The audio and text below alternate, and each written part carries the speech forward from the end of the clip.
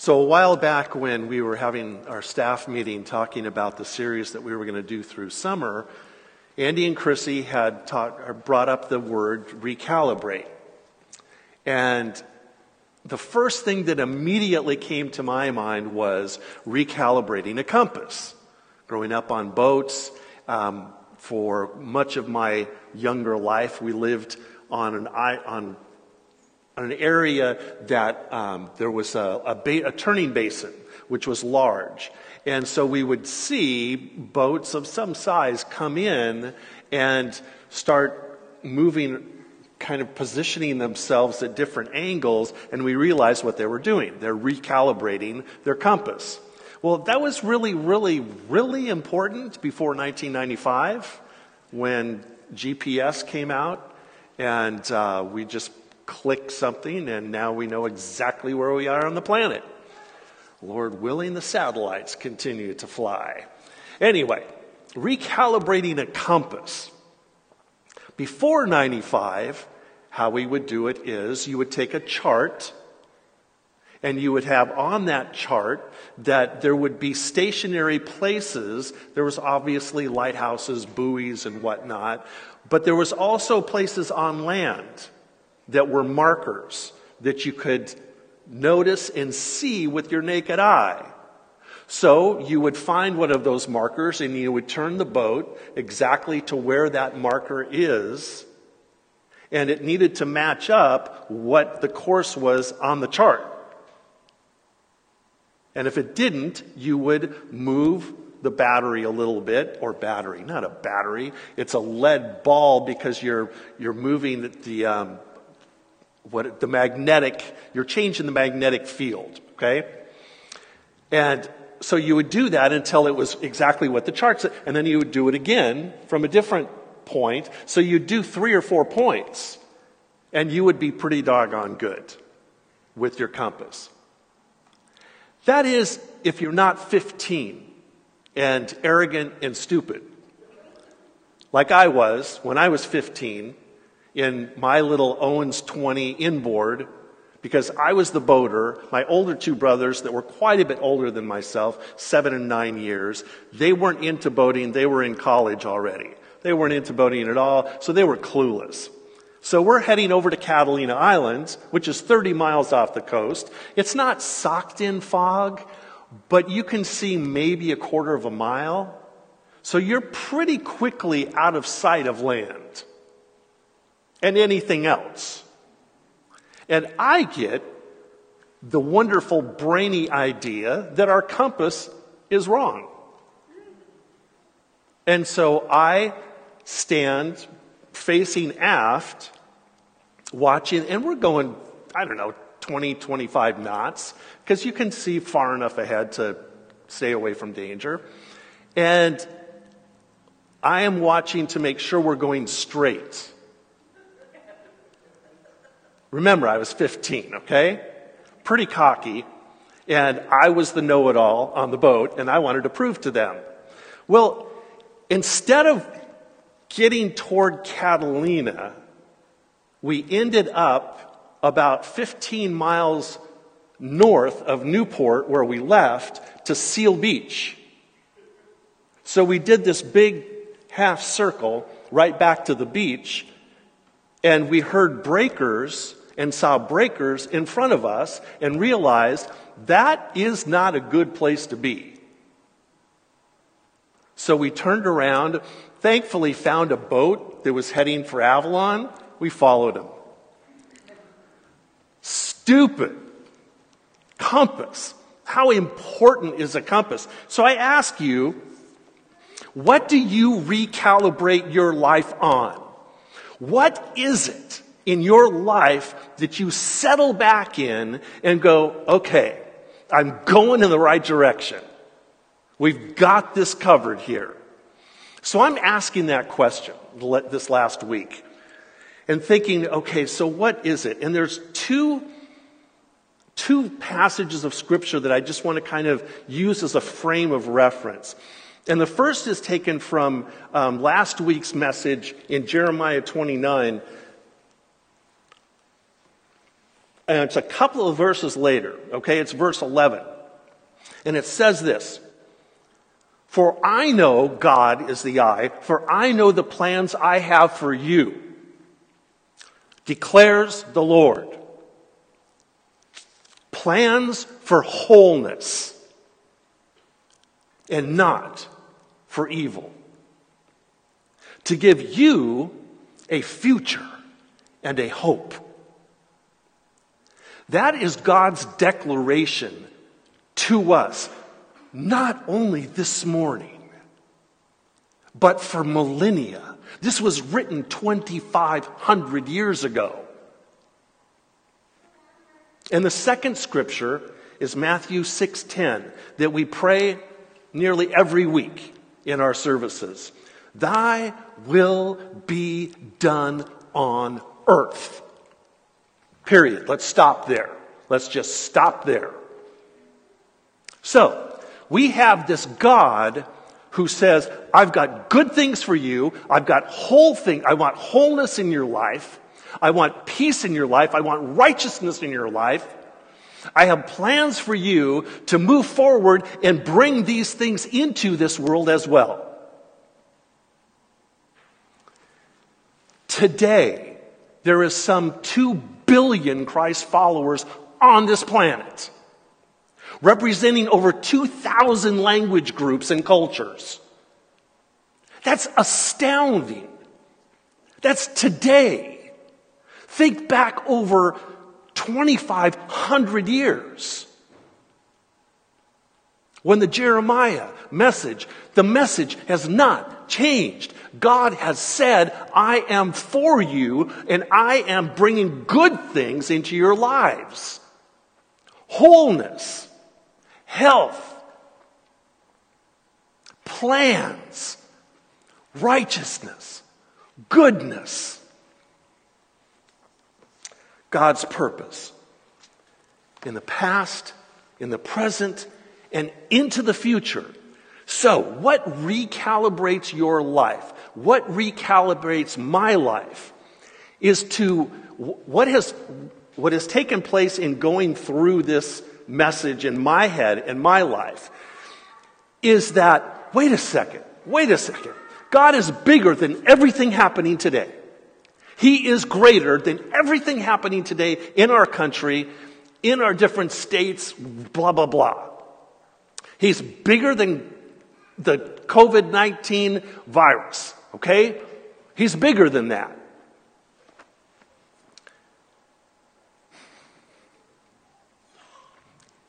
And he has proven himself to people throughout the ages.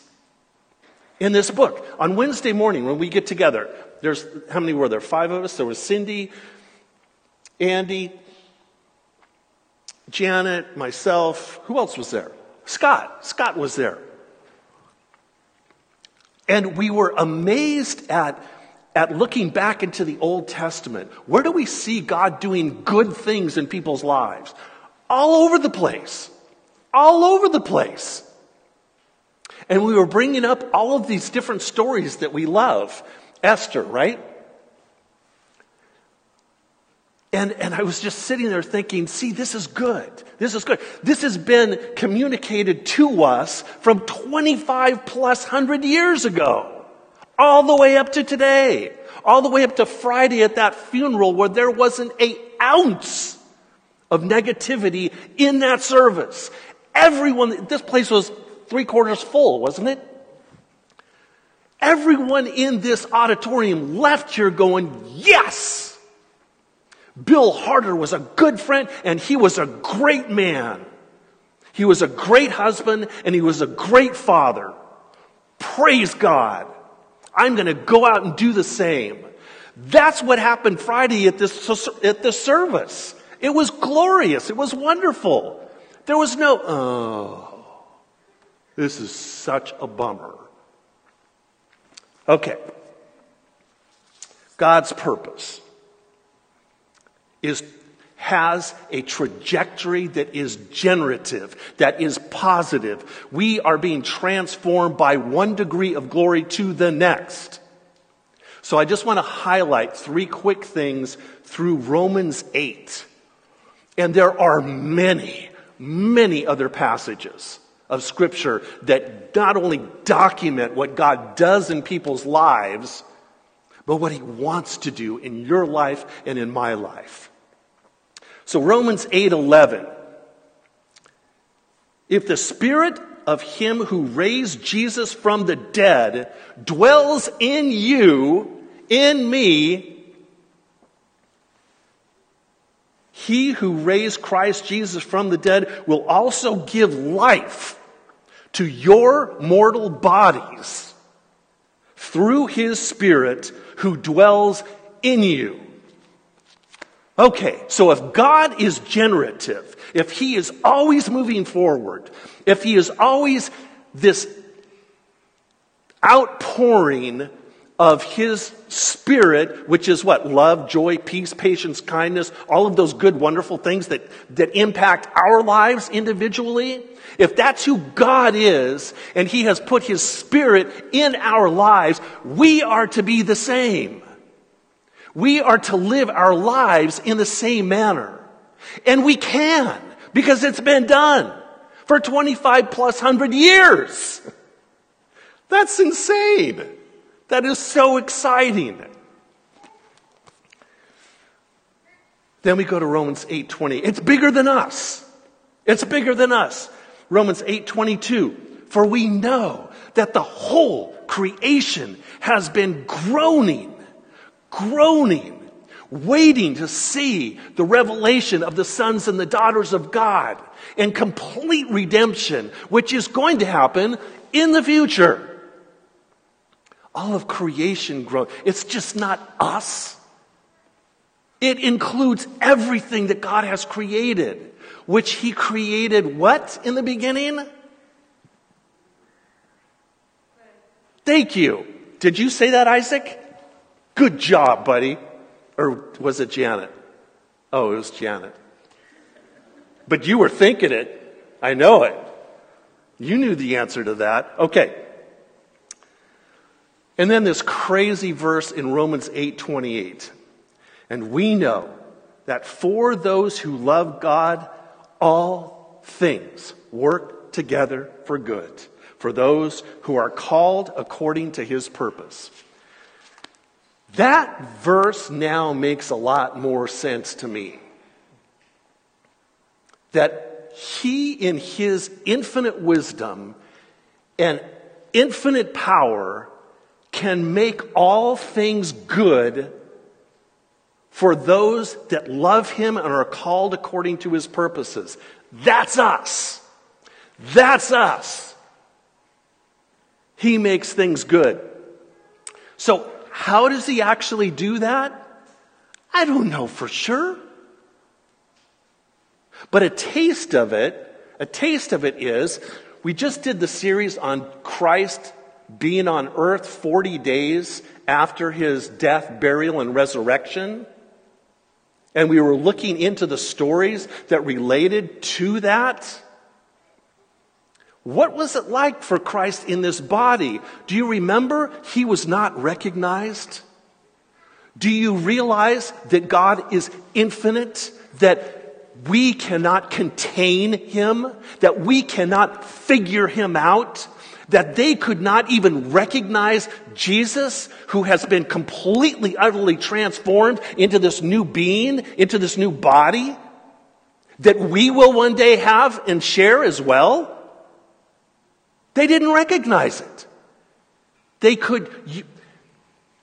The material world is transcended by God's life that he infuses into us by his Spirit, and even touching material bodily way in Christ, who was on earth for 40 days. And people go, who is this? What is this? What are we going to be? We don't know right now. I think there's a verse about that in 1 John. We don't know exactly what we're going to be like. But we know it's going to happen because God is a generative God. Everything he does moves in a good direction. He will and is dealing with sin. With our sin. With your sin. With the sin of society. So, my message. What is my message this morning? How it has unbelievably impacted my life in this doldrum of COVID and everything else that's going on. It's just like this, the wind is just out of my sails. It's just sucked the life out of me in so many ways. And to recalibrate my thinking about, wait a second, what is the church supposed to be up to?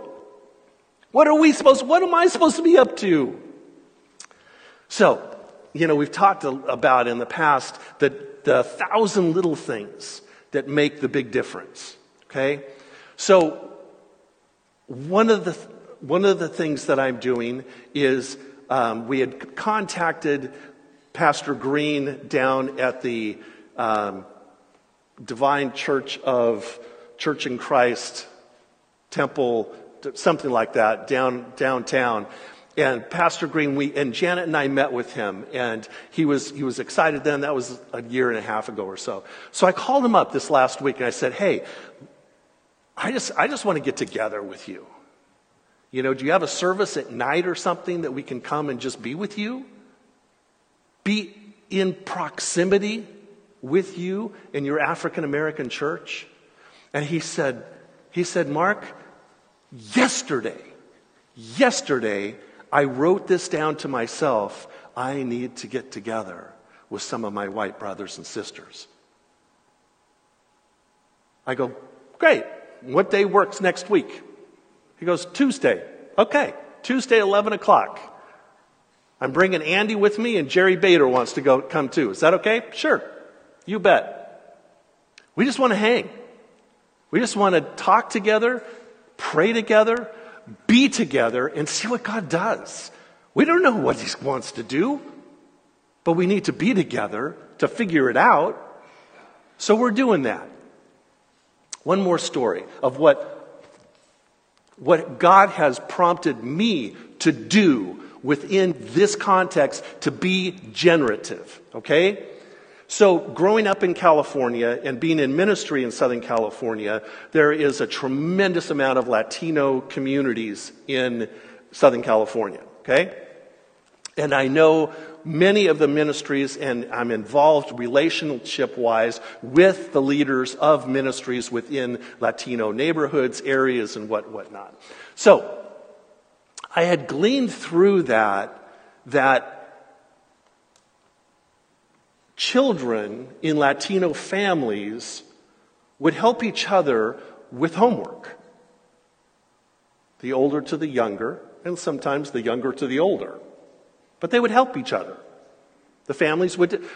And the primary reason for that is that the parents don't really speak fluent English. But they do. So there's a language barrier with child to parent, and so that kind of forced them to, hey, how do I do this problem in math? And that was pretty common within family units. So that was years ago, okay? So just a few weeks ago, we're driving around doing with Janet, giving the meals in actually our neighborhood on the northwest side, and we were at one house, and I was sitting, Janet runs the things in, and I figure out where we're going next, and we go and we drive there, and I'm sitting there thinking, I'm going, what does it look like? This is when schools had closed, okay? So all the kids are home. All the kids are home. And I'm thinking about, what does homeschooling look like in that home? What does it look like? And it just hit me like a ton of bricks. why doesn't it look like a Latino home where the siblings are helping each other learn? Why is that important? Because I believe it can be a generative activity that is happening in that household. It is a positive thing that is taking place in that home. And if we could create a little program to help cultivate that, we are bringing a little bit of generative hope and learning into that home. So, we've been, Jerry and I and Jerry Whaley, we've been talking about this and praying about this for a few weeks, and we came up to, Jerry said, okay, this is what we should do. Let's choose 2 families. I've got the 2 families, and we're going to do a pilot project. This summer, school's done, school's out, so we'll probably just do a simple reading thing for 15 to 30 minutes a day or something like that during the week, but we're just going to do a pilot project and see what happens. And to see if the possibility, what actually takes place, and whether it could be moved next school year to getting a couple of teachers that Jerry knows in the neighborhood. If they will take on and continue that within a couple of people's lives, families' lives, to see if it can actually, the seeds go germinate and grow and produce generative things in those homes. That's where I'm at. That's what I'm doing. I would appreciate your prayers. Pray for Jerry. Do you realize, we've got 10 minutes. Do you realize that Jerry Bader, his ministry in a very low poverty area was just beginning, and he had all of these plans for the summer, and then COVID hit, and everything shut down, including him and what he was planning to do, everything. So he's sitting there having this little conversation with God, going, okay, God, what's up with all this? Come on. We had all these plans, everything's in play, we're moving and going forward, and the next day,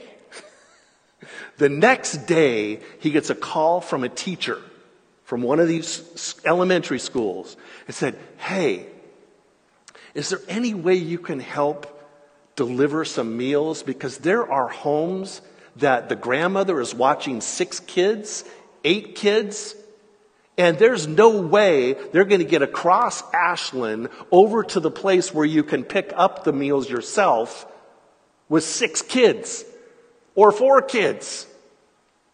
That's just not going to happen. So Jerry goes, well, yeah, sure. Now, and it quickly happened where we're doing 150 homes. We weren't only doing Monday through Friday, which they would get these meals at school. Now they're doing weekend meals. So it just exploded for him as he was having this little conversation with God, going, what's going on? I was all excited about everything for this summer, and now it's all over with. Just wait, Jerry. Just be patient. You'll get there. You're listening. It's coming. Praise God. Praise God. So, of course, as soon as Janet heard it, she goes, I'm in. Christy's in. Dick's in. He's helping. It's going all the way through August. All the way through August. They're giving out meals. So anyway, generative. Pray that, believe that, breathe that, live that. The question, what do you recalibrate your life to? It's fascinating how this book, and this is something else that we talked about Wednesday morning, how real this book is. It does not sugarcoat things. There are things that are, one of those comments that Chrissy made about, was it 2 Thessalonians? I can't remember what little letter it was. She goes, I don't like that letter. That's just so real, because this book is real. This book is real. It doesn't sugarcoat things. But the God behind this book is generative. He redeems. He brings new creation.